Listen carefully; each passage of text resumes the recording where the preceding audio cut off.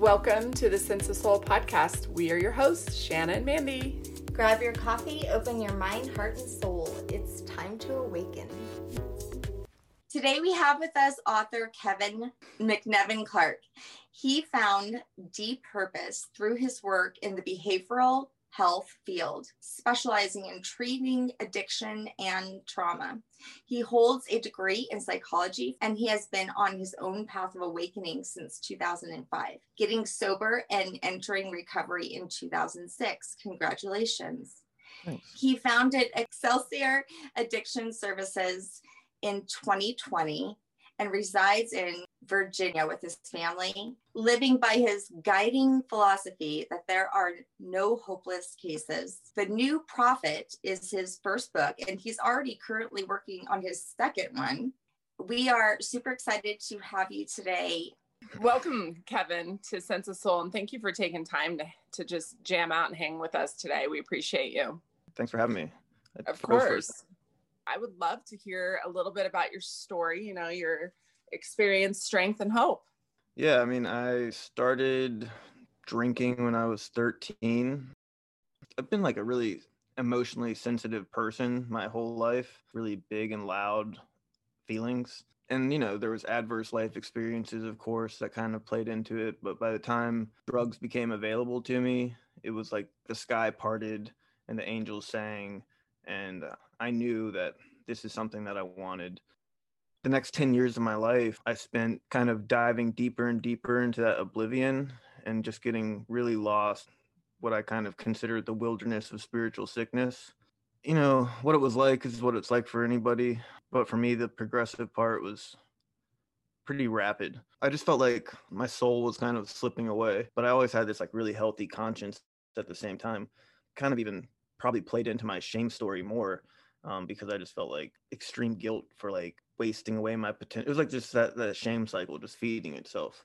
By the time I was 19, I was getting into legal troubles. By the time I was 21, that's 2005. That's when I had what was my spiritual awakening. I was just at the darkest place I have ever been. Darker than when I got sober, for sure. I just remember that deep feeling in me, that yearning to be loved and to go home. And I had people that loved me and I had a home to go to, but I was so disconnected from that. And again, like that's like the spiritual sickness to me. I hadn't slept or eaten food for probably like 4 or 5 days or something. And I was using a whole myriad of drugs, kind of just playing pharmacy with myself.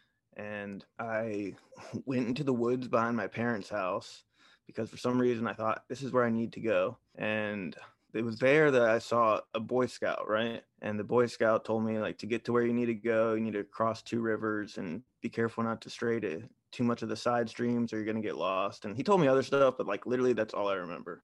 Start like thinking I'm supposed to go somewhere, like a literal place. And what ended up happening was I got hot, so I took off my shirt, took off my shoes. I ended up naked, pretty much what happened. Because when I got in the water, my sweatpants came off. And so I was just like, 100% naked guy, not in his right mind in the woods. Just really wanted to get back to a place that's, not a physical place, I guess. Eventually, I realized like I'm not going to wherever I think I'm supposed to be going to. And I went and knocked on some guy's door and I asked for help and asked for a blanket, really.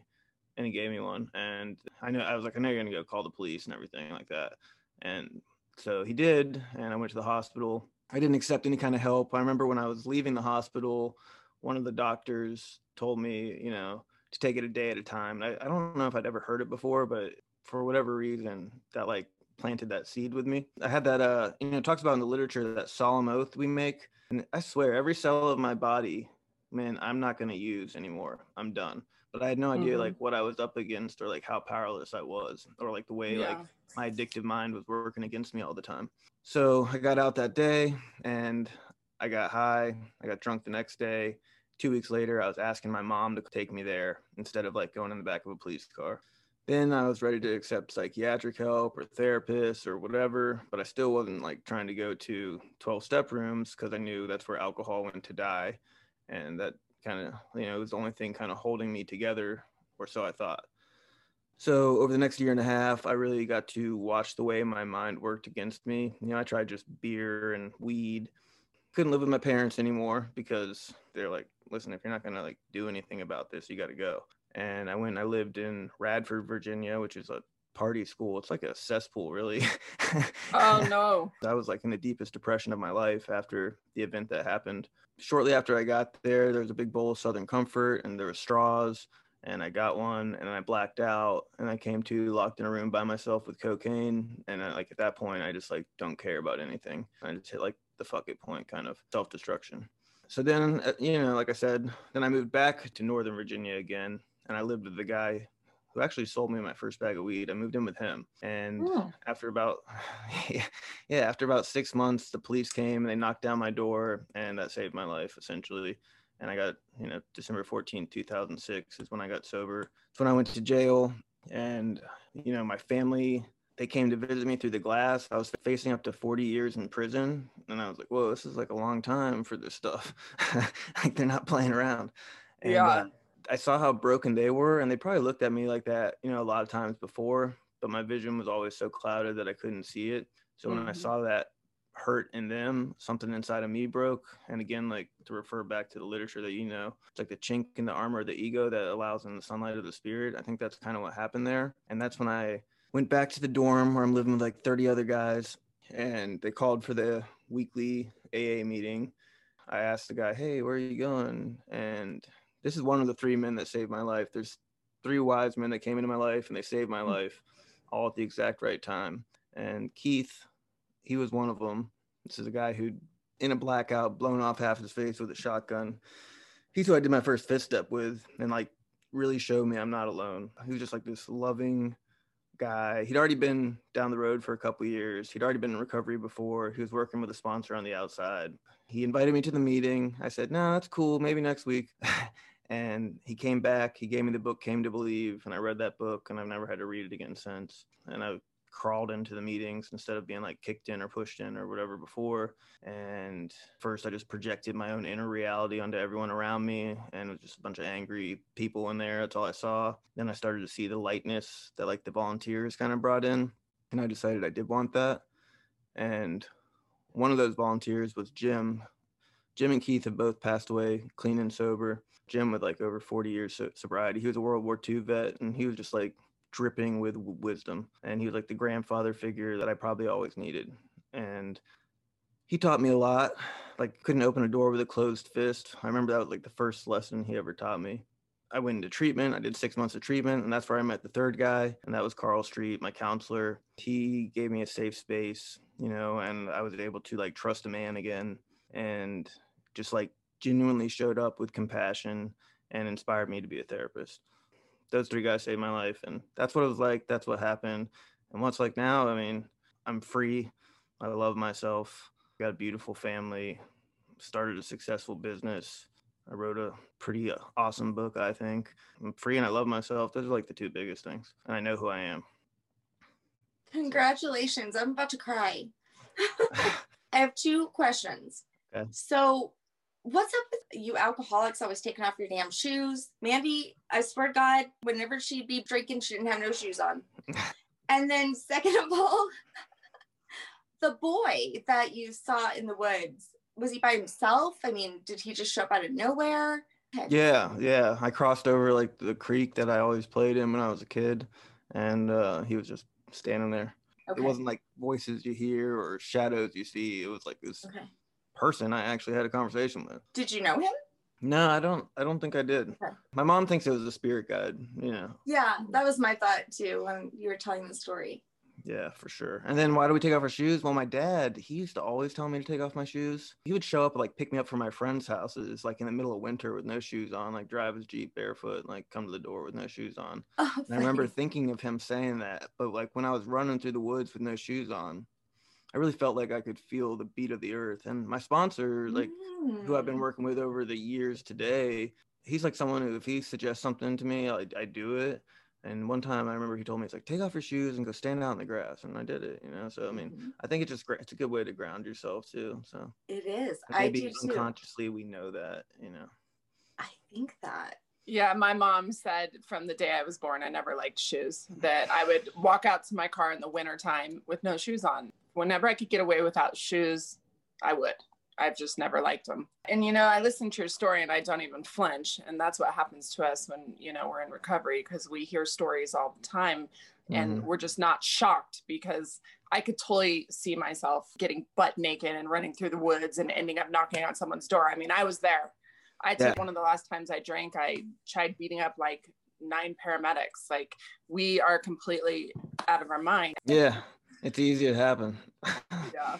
When did you read The Prophet, and why did that book inspire you to write The New Prophet? Early into recovery, I read a lot of stuff, and I did a lot. I think I've always probably been what you would consider a seeker. Even before I started using drugs, I think that was part of the seeking. And I was going to the used bookstore. There's this giant used bookstore in Manassas where I live. I think I was buying a Dr. Dyer book, probably on inspiration. See, like The Prophet, it's a black book with golden boss lettering on the side. I didn't even know what it was, even though like my mom knew what it was clearly, and a lot of people knew what it was. But something about it like spoke to me, so I picked it up because it was like probably like $1.50 or something, and I read it. There was stuff in it that landed with me enough because I wanted to read it again later. And usually I don't read books twice. It gave me that much to where I wanted to study it. So every Tuesday I meet with a group of guys that I've met through recovery, and we pretty much get vulnerable with each other, check in with each other, and study different books. Some of them are more experiential, like The Presence Process by Michael Brown. Right now we're finally like going through the 12 steps, Russell Brand's book, with each other. We went through the Tao first, that took like almost 2 years, I think, because we were taking a little bit at a time and like really going over it in depth. So yeah, and then The Prophet, I think, was after the Tao, and it was after we studied it again. Immediately I started picking up a lot more than I had the first time. Even once I read like the introduction to it, I started just like seeing a lot deeper into the metaphors. Can you kind of explain to the listeners what that book is kind of about? The Prophet? Yeah. So written by Khalil Gibran, Lebanese American poet, published in 1928. I think he wrote it in 1923. It is a book about this dude, and he's about to get on a ship to go home.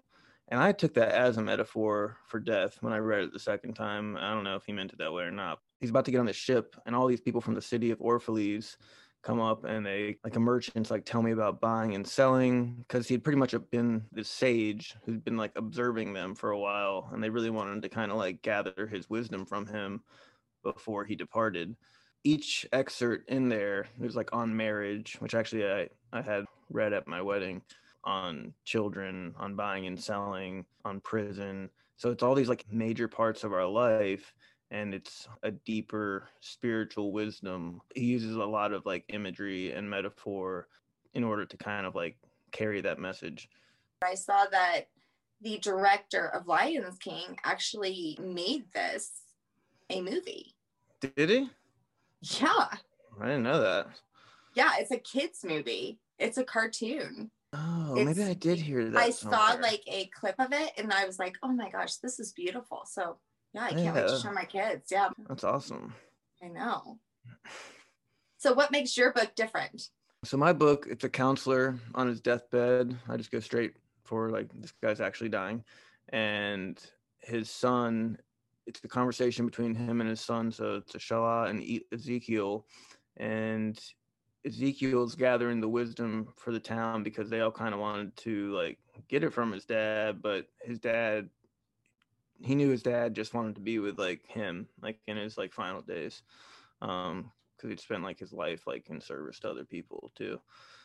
So it's just this back and forth between the father and the son, and the topics are much more, I guess you would say, like emotionally evolved topics, or stuff that's more modernized. It's things that people are talking about now that they weren't necessarily talking about, at least not in nearly the same way back then. So it's more of the inner human experience than like the outer human experience, I guess. So just like the emotional part. I talk about it in the book I wrote. I mentioned like the age of ego crumbling, and that's where I am very hopeful that that is where we are, and that we're coming to like a more emotionally aware culture globally. Amen. Yeah. That was one of our, very first episodes, was soul versus ego. Yeah. Because I don't even think some of our world knows the difference. No. I love how you say that, the age of the ego crumbling. Yeah, that's awesome. I'm going to ask you to do something. If it's uncomfortable for you, please say no. Do you have your book there in front of you? Could you maybe just like let the universe guide you, or, open it up and maybe read a part that you want to share? Totally. Let's see. So, what is therapy? It is said it is a series of getting lost and finding yourself. When healing trauma, if the body is hot, dive headfirst into the pool and begin swimming. But if the body is cold, wade into the water, feet first. When you near the depths, it is time to swim. For some wounds will turn the body numb, whereas some wounds set sensation afire. In therapy, a safe place must be provided. Ask permission before examining wounds. True healing addresses the wound itself, though often symptoms of the hurt must be treated first to determine its origin. Two tools you must have are empathy and compassion, but do not use pliers when the job is calling for a drill. The therapist shows the person seeking counsel where the weak spots in his walls are and helps that person develop the strength necessary to break down those very walls, for they must come down from the inside. The therapist, by invitation, travels with his client into the darkest places of the mind, shining a light and providing a map so that the client can himself find his way out of the darkness. Therapy is an art, the art of piecing back together pottery that has been shattered, in some cases into many minuscule fragments, each shard beautiful but razor sharp. The vase must be restored in order to hold flowers again. The skilled therapist is a mind mechanic. He knows which gears perform what functions, and there is an assortment of tools for different repairs. The greatest tool is no tool at all. It is simple human connection, empathy. It is one human being creating space for the other and being human. The intuitive counselor is a blindfolded archer. As a blindfolded archer, I shoot confidently. I sense the bullseye before releasing the arrow from the bow. I let go, surrendering to the creative flow of the universe, the arrowhead pulled by divine guidance. I take off my blindfold in time to see the target hit. I watch the unraveling of awakening from the inside out, the physical jolt as the somatic system integrates the hidden memory. Cognition engines out of use fire up, and as they do, you see shock in the face of the target, bewilderment. They begin their feeble attempt to explain that for which words will not suffice. Before too much easily understood can be spoken, enter the waterworks. True beauty is when they set their weapons to the side, and with defenses fully down, the floodgates of suppressed pain open up. An exodus of tears flows, sobbing, feeling for healing. Their inner child is acknowledged, truly seen, and given safe passage to join them in the present moment. This is the healing magic, the wizard shit of intuitive counseling. The intuitive counselor teaches the student through the mastery of the present moment. Wow, I love that part, Kevin. That is beautiful. Thanks. Thank you for sharing that. No problem. Thanks for letting me share it. Yeah, I love it. Yeah, I tried to write the whole book pretty much. You've heard of The Artist Way by Julia Cameron? She's in recovery too. I have not. So it's a 12-week process.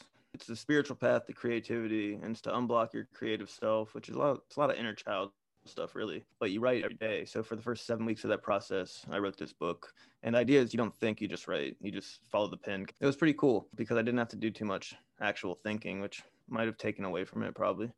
Oh, gosh, and that's so hard to do because I know for myself, my ego gets in the way a lot. Yeah, in editing, that's when like my ego starts to come up. For me, it was a lot about how much do I trust myself and know this is exactly the way I want it to be said, even if it's not like the way this person's take on the English language, perceives it should be said. When you were younger, did you write? Were you shocked at yourself when you wrote this? Were you like, holy shit, where is this coming from? Like, I'm freaking amazing. I wrote when I was younger. I mean, I think my dad, he's got writer in him. My uncle does, my brother. So pretty much like my brother is who I always considered to be the writer. That was actually one of like the things my censor or my like inner critic held me back because I always thought, well, my brother's this like amazing writer. So I'm not really like a writer. But I wrote poetry when I was younger and I was pleased after the fact that I wrote it when I would read it and I'd be like, this is actually good. Like objectively, this is good stuff. Your mom must be so incredibly proud of you. She was, you yeah. mentioned, you mentioned earlier that she said spirit guide. So your mom, I'm assuming, and I could be wrong, was open spiritually. Yeah, my mom was great. I mean, because like I said, I had anger issues as a kid. Just my emotions just ran rampant, and she taught me stuff like deep breathing, all the stuff that came back later in life. She taught me to draw my feelings. There's this really funny story when I was probably like 4, and she was in the kitchen making dinner, and I was drawing my anger at this like kids table in the other room, and then she just heard me say, "Mom, how do you spell bitch?" And I was just probably just red and black crayons everywhere. Why do you think you had so much anger as a young kid? I kind of did too. I don't know. I would think I was born angry almost, Me She thinks too. maybe it came from like a past life sort of thing. Maybe that's it. I don't know. Shanna last night had sent me some chapters out of the book.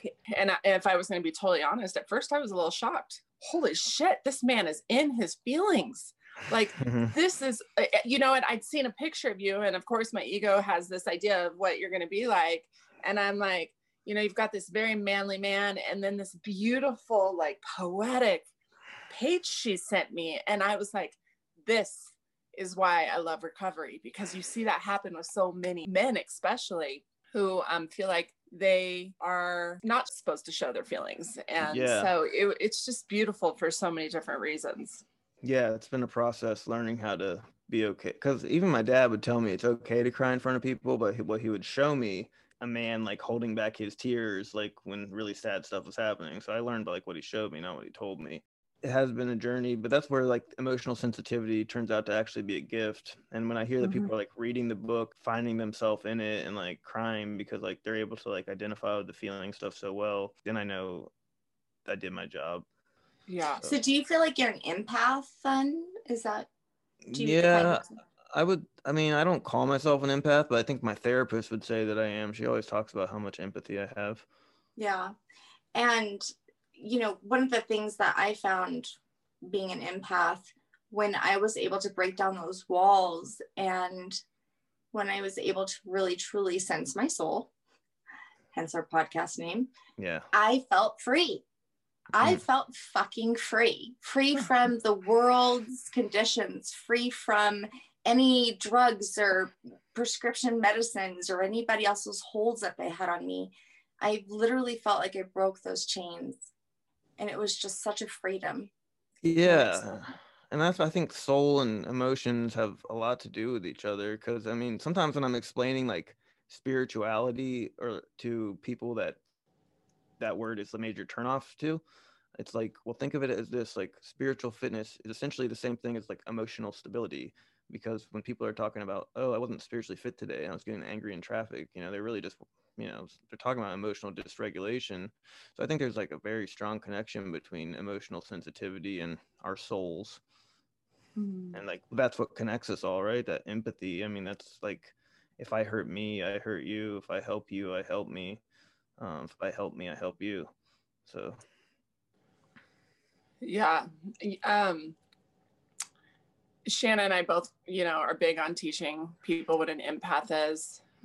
But you're right. A lot of people get stuck on that vocabulary and those different words. And we don't want people to just like feel like they need to label themselves. It's just more about teaching them the tools that they can get to protect themselves. And we always go back to self-love, which is one of the things that you mentioned. What does self-love mean to you? And how did you get there? And how would you describe to someone that was sitting in front of you as their therapist, what's that first step in self-love? First step. Let's see. I mean, yeah, I guess the first step is really allowing, for me, I guess opening up to receiving love from other people is a big part of it. And because I wasn't able to give that to myself at first by any means. And just like, like sometimes we need people to love us until we can love ourselves. I think forgiveness is a huge part of it. And I think the most important part of forgiveness is allowing myself to feel unresolved hurts, integrating trauma as a part of like forgiveness of self and others, like that freedom that you guys are talking about. I think self-love, I think forgiveness leads to self-love. And I think self-love and forgiveness translate to freedom. And I think when you get there, you just want to give that to everybody and show everybody that. I don't know if that answers. Totally No, it agree. does. Yeah. Yeah. I remember when I felt it, I wanted everyone to know, everyone to experience it. I was like, holy shit, if I can do it, anybody can. So everybody needs to get on this. Well, yeah, you're comfortable in your own skin again. You don't care what anybody else thinks. You know you know your truth, and you stand in it. Nothing shakes your integrity. Like if someone tells you to do something and you're already like in self-love and self-governed, then it wouldn't matter if it's the wrong thing. You're just not going to do. You're not capable of doing it. Yep. So. And that's so true. Thank you for putting words to that. Cause I always try to explain to people, like, once you have integrity and you know your intentions are in the right place, no one can shake you, you know? Now, don't get me wrong. Sometimes I have demons come back that say, you know, I'm crazy or I'm not enough, but it's easier to pull myself out of those dark places because I have that self-love now. Yeah. You can see through it. It's a little more transparent of an illusion than it was before. But you know, you said something that sometimes we need to let others love us until we can love ourselves. That is true. I mean, isn't that why we're all here on earth together? We just sat here and said, oh, I don't need anyone else to love me because I just can love myself through life. You know, that's not going to work. We're here to have that human connection. Yeah. We're here to give it away just as much as we are to give it to ourselves. 100%. We need each other. And I mean, that's why it's so important that I believe that there's no hopeless cases, because like you said, my mom, that was probably like the biggest thing she gave me. She never stopped believing in who I am. You know, even though I was like turned into like a career criminal, it's like totally like way off the path of like who I am. You know, she knew I wasn't the monster that I had become convinced to believing that I was. You know, and I needed people like that. You know, otherwise I probably would have gone like, you know, back to like crossing a line that I may not have been able to return from. Yeah. So. You know, it's funny. It's I was going to say funny, but not funny.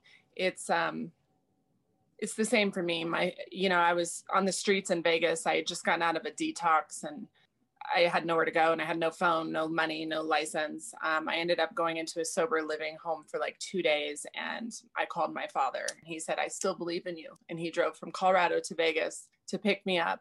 And that road trip home changed my life. You know, my dad's very dry, but his messages were like, see that mountain right there, babe? One day you're going to be standing on top of it. I mean, just little things like that, the whole road trip home.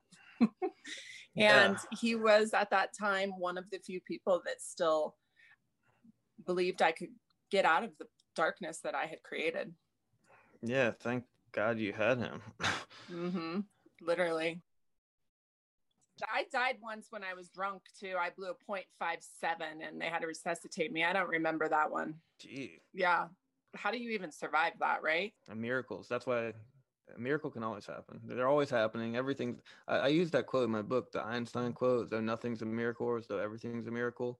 And then I tie it into the whole AA principle of don't quit before the next miracle. So if you believe everything's a miracle, then like you never quit and you just persevere through whatever. So. Ooh, that's going to be a sticky note on my wall. Yeah, it's in the perseverance part. You know, at the beginning of the podcast, you said, while you were telling your story, you said that the skies opened up and that the sky parted and the angels sang. And at first I cringed when you said that because I'm like, no, that was more like the sky parted and the like demons sang. But that's also part of when you go into AA rooms and they say I'm a grateful alcoholic. When you first get there, you're like, fuck you, there's nothing to be grateful about. I can't even comprehend that you just said that. But really, maybe the angels were singing for you because look where it has taken you now. I don't wish that anything had happened differently from the abuse to anything. Obviously, it'd be nice if I didn't have to have suffered through some of the stuff I did, but I think I needed to in order to get to where I am. Like, I really believe that, and I believe that it helps me help other people and gives me like a strong ability to help other people because I've been all the dark places your mind can go, and I found a way out of it. Yeah. I don't believe that anyone's hopeless at all. I think that's a major error in judgment to think that anyone could be because I just know how, I mean, statistically, I should be hopeless for sure. They used to do a global assessment of functioning. When I first met my psychiatrist, she said I was a 5 out of 100. I was like, that's bad. That is bad. And I Yeah. was so acute. Nobody in Northern Virginia would even see me. I had to go all the way to DC to see a psychiatrist. I know if like I can get better, then I really believe anybody can. It can be hard because I worked with severe mental illness, and that's difficult. But you just have to change your expectations of like what progress looks like sometimes, and take a step back further from the picture so that you can actually see it. Because sometimes when you're standing up really close to it, it looks like nothing's changing at all. That's a strong message right there. Thank you for that. I needed to hear that today. Yeah, well, that's what I learned when I was working with them, because it was a lot different than working in an addiction treatment where somebody can have a light bulb moment and like their whole life change. You know, if you're dealing with someone who's had schizophrenia for a long time, it's like the goal is to keep them like, okay, like, are they showering more than they used to be, or are they staying out of the hospital, you know, that kind of stuff. And you start to see like, are they smiling more, you know, anything. But I couldn't see it, like, had to really step back, but it's there, you know. And I think that goes with anyone that's trying to change, that sometimes we might put all these expectations on how far we think they should progress in their shift and in their change.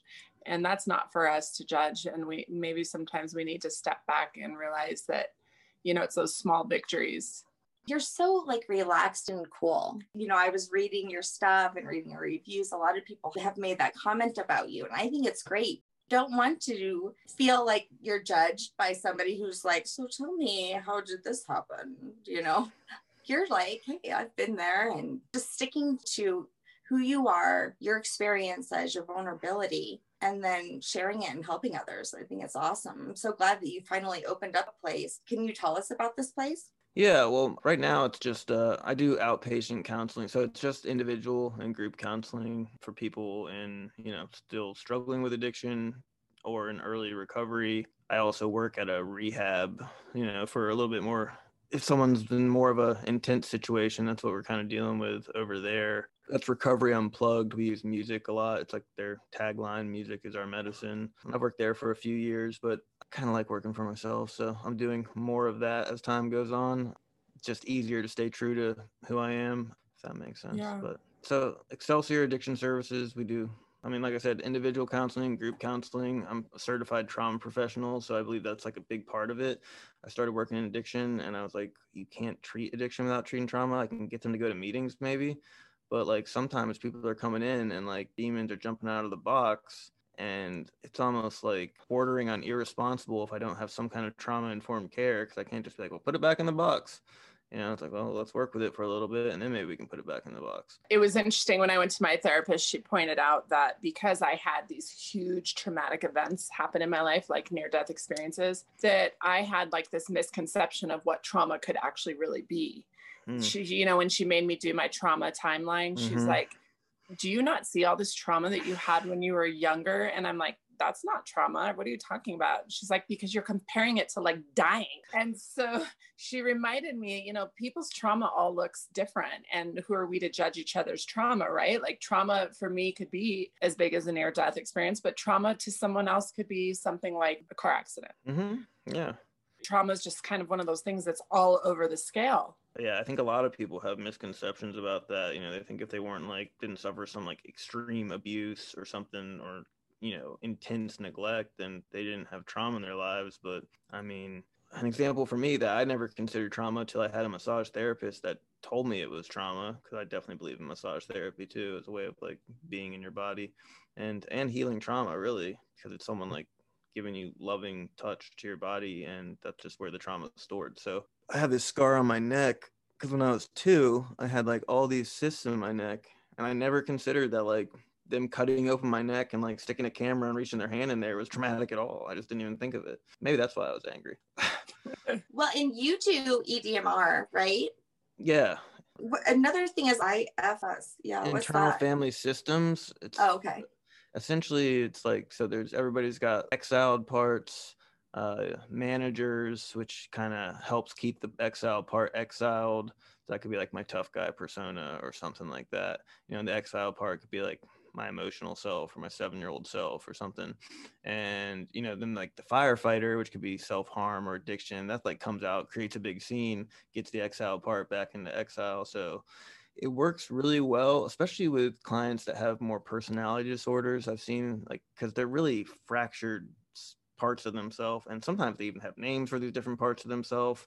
So it can be really helpful to identify these different parts, because if they show up in the session, then I know which part I'm actually working with, because it's not as simple as, oh, John just came into my session, so I'm working with John, but which part of John is it? And I think it's really helpful. And I think everyone has them. Just sometimes it's more glaringly obvious. So wait, is it like the masks you wear? It's similar. Sometimes that exercise could be helpful in identifying some of them for sure.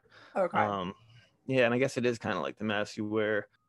I do this one exercise where I have clients sit in 3 chairs in a group, and one chair is the criticizer. That's your harsh inner critic, your deficiency story, your shame-based story, that kind of thing. Then you switch chairs to the criticize. That's like the seat of emotional awareness. This is the way it makes me feel.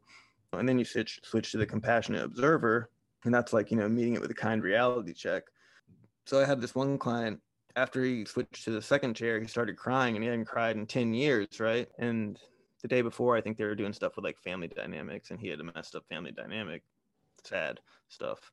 And so the next day he was having like 10 out of 10 cravings all day. And it was obviously why, because it was like, okay, this exile part got out in group, and it was like the firefighters were like, yo, we can't have this. This is not cool. Okay. Yeah. So connecting what triggers you to maybe what brought up some emotions. Yes. But I love how it doesn't seem like you're doing this by the book or anything. You have chosen like some really unique things to practice with, like implementing Dr. Rosemary Brown's method for the 4-step. Mm-hmm. What's that? So she has this 4-step algorithm, and her premise is that all addictions are driven by emotional dependency, which makes a lot of sense, right? But what happened is, she's like this psychologist. I don't even know if she's still alive, but she was like 80 something, I think, when she published the book, with like 30 plus years sober. But she got sober, it saved her life. But then all these other issues started cropping up, and it was almost like taking the 12 steps. And if you've been around for a while, it's a lot of stuff you've already thought about and makes sense, but she's specifically talking about it in this way, and her directions are crystal clear on like how to work a 4-step. And you're supposed to do it with a clinician, and that can be really helpful, especially because not everybody's on board with, I'm going to go out and get a sponsor right away, or maybe they've gone through it with a sponsor and they're still like acting out, on these other addictive behaviors. Something I've actually done with a therapist as well, after having gone through like 5 other 5th steps, and it benefited me pretty profoundly. So I can speak to its efficacy. So I've done EMDR also, and I loved it. It really helps my muscle memory and my body disconnect my asthma attacks with rain. My brain, and my body correlated the two. Like, if it's going to rain, then I'm going to die. And I was really shocked. I hardly did any sessions. I think I did like 5 or 4. It's like magic. Blows me away. It's so crazy. And when people try to ask me what it is or how I do it, I'm like, I don't know. I have no idea. I just sit there, and all I know is that it's cured. Yeah. So tell us about it, Kevin. Like what happens there? It is amazing. I've seen people go through like pretty severe traumas in a half-hour session, and then try and pull it up again later, like on purpose, to see if they'll get bothered, and like nothing, they get nothing from it. It's really cool. I mean, it works different for different people. One guy, it was like the death of his parents, and he was there for both of them. And each time it was like, first the parent disappeared out of the bed they were in the room. Then the other family members disappeared out of the room the second time through, through the visualization of the memory.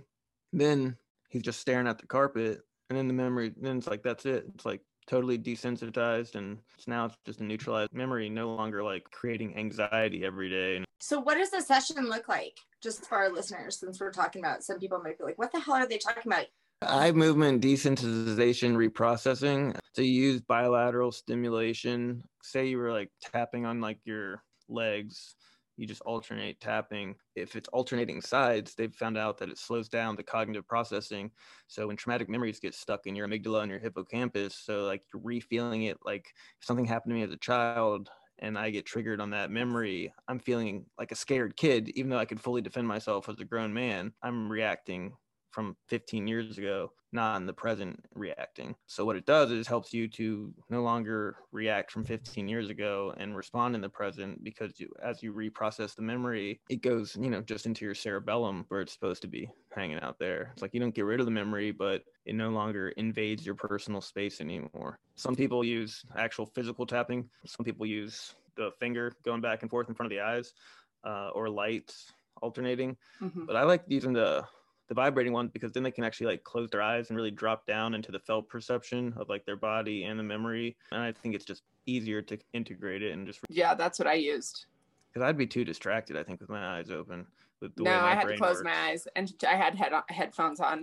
And it was interesting because when she was taking me, back, and to be honest, she didn't do a lot of guidance. She wasn't like, Mandy, let's go back to the day you had an asthma attack. She would kind of set a scene and just let me go. And I was shocked at some of the memories that came up. And I was 18 years old when I had this asthma attack. That's what's cool about inner child work or trauma work. It's like you get access, just like when you numb emotions, you numb pain, you numb joy. When you numb out unhappy memories or block out unhappy memories, you block out like the happy ones too. So it's like all of a sudden somebody has access to their childhood again, and they haven't, for all of their adult life. I've never thought about that. You're right. Like if you're in this stage of your life where you're going to block out the trauma piece, that's sad, because you are going to block out the good too. And that sucks. Yeah. Did you have someone in your family named Betty? Yeah, that was my Grammy. She's been here since the very beginning. Look, I wrote it down. I wrote down lots of things because I had this like spirit with me this entire time. Oh my God, I have to find it. So now I can tell you everything it said. She died at the beginning of my addiction. She's part of my safe place. When I tell people what a safe place is, my Grammy, she's there in her Gilligan looking hat and her wiry white hair and her wise kind smile and her red knit sweater. Yeah, my Grammy's definitely a part of that. Oh my God, that's so crazy from the very beginning, but I didn't want to freak you out. So I wasn't like, hey, by the way, Kevin, someone dead is with me named Betty. Yeah, that's what she went by, Betty. She's awesome. Wait, I just have to show you this. This is hilarious. This is what I look like when I podcast because I take notes. So look at that. I saw you writing. Wow. Oh my goodness. That looks like that's a lot going on there. Okay, so here was my notes at the beginning. So I had she has a big influence on you. Her name is Betty. She is coming from the spiritual world, but she was also spiritual here. Very soft spoken, loves you, is with you every day, supporting you. Very proud of you. Something about a bow and arrow, a stream, and flowers. I feel like she's telling me she really connects with you through nature, and that's your place. Yeah. Andy, did you write that bow and arrow thing before or after he read that? I wrote it at the very beginning of the podcast before he ever read the therapy thing. Yeah. Wow. Yeah. Can't wait to tell my mom. Oh, I feel like she's always with me, for real.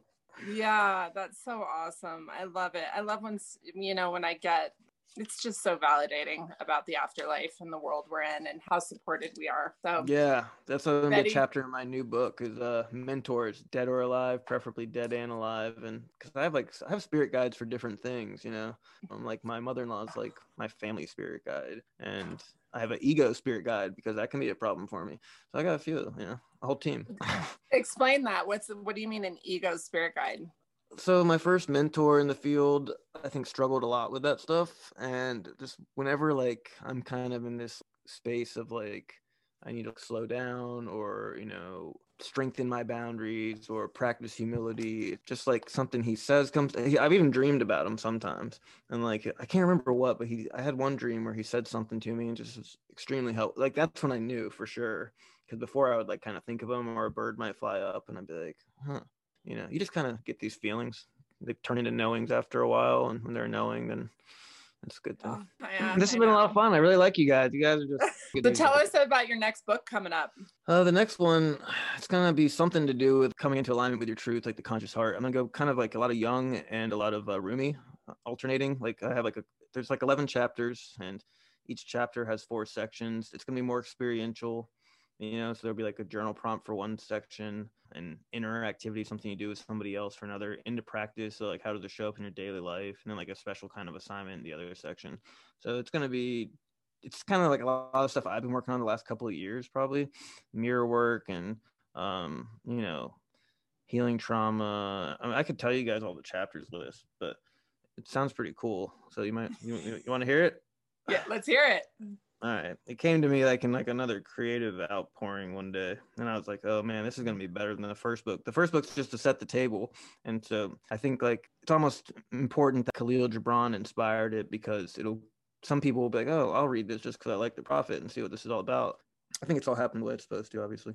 So chapter 1 is mirror work, finding the way in the house of mirrors you live in. Chapter 2, shining a light into the shadows, accepting your secret self. Chapter 3, the pathway of forgiveness from trauma to triumph. Chapter 4, knowing knowings, signs, clarity, and intentions. Chapter 5, mentors, dead or alive, preferably dead and alive. Chapter 6, return to gut, trusting your instincts. Chapter 7, the magic of intuition, tapping into the power of presence. Chapter 8, honoring your highest self, raising your frequency through a life saturated in meaning. Chapter 9, authentic humility, discovering unshakable confidence. Chapter 10, your friends are your future, matching vibrations and manifesting dreams. Chapter 11, knocking down walls, giving yourself permission to feel everything. Sounds good, right? Yeah.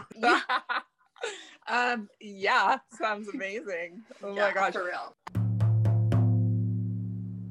And now it's time for Break That Shit Down. All right, I'm going to break that shit down. Love yourself, and the only reason you need to is because you're lovable. That's it. It's the only reason. That's it. Thank you. You can get it on Amazon, obviously, The New Prophet. You can get it through my website, Excelsior Addiction Services. I have an author page, which has a link to my Square site if you're in the US and you want a signed copy or something, or just want to buy it directly from me. And you can get it from Baba Press. So there's a few places, but Amazon's probably where most people are going to go because it's the easiest. All right. Well, thank you so much for coming on. It's been a pleasure. It's nice to meet you. And when you get that second book out, let's have you on again. Totally. I'll let you guys know. It'll be a little bit, I'm sure. But Yeah, I'm excited for it. And thank you for blessing me with Betty's spirit today. She's very sweet. I know that like made my whole year. Easily. Good. Already, Good. the rest of the year, it's going to be hard to top that. So. Well, good, because she loves you deeply. Yeah. All right. Thank you so much. Thanks for being with us today. We hope you will come back next week. If you like what you hear, don't forget to rate, like, and subscribe. Thank you. We rise to lift you up. Thanks for listening.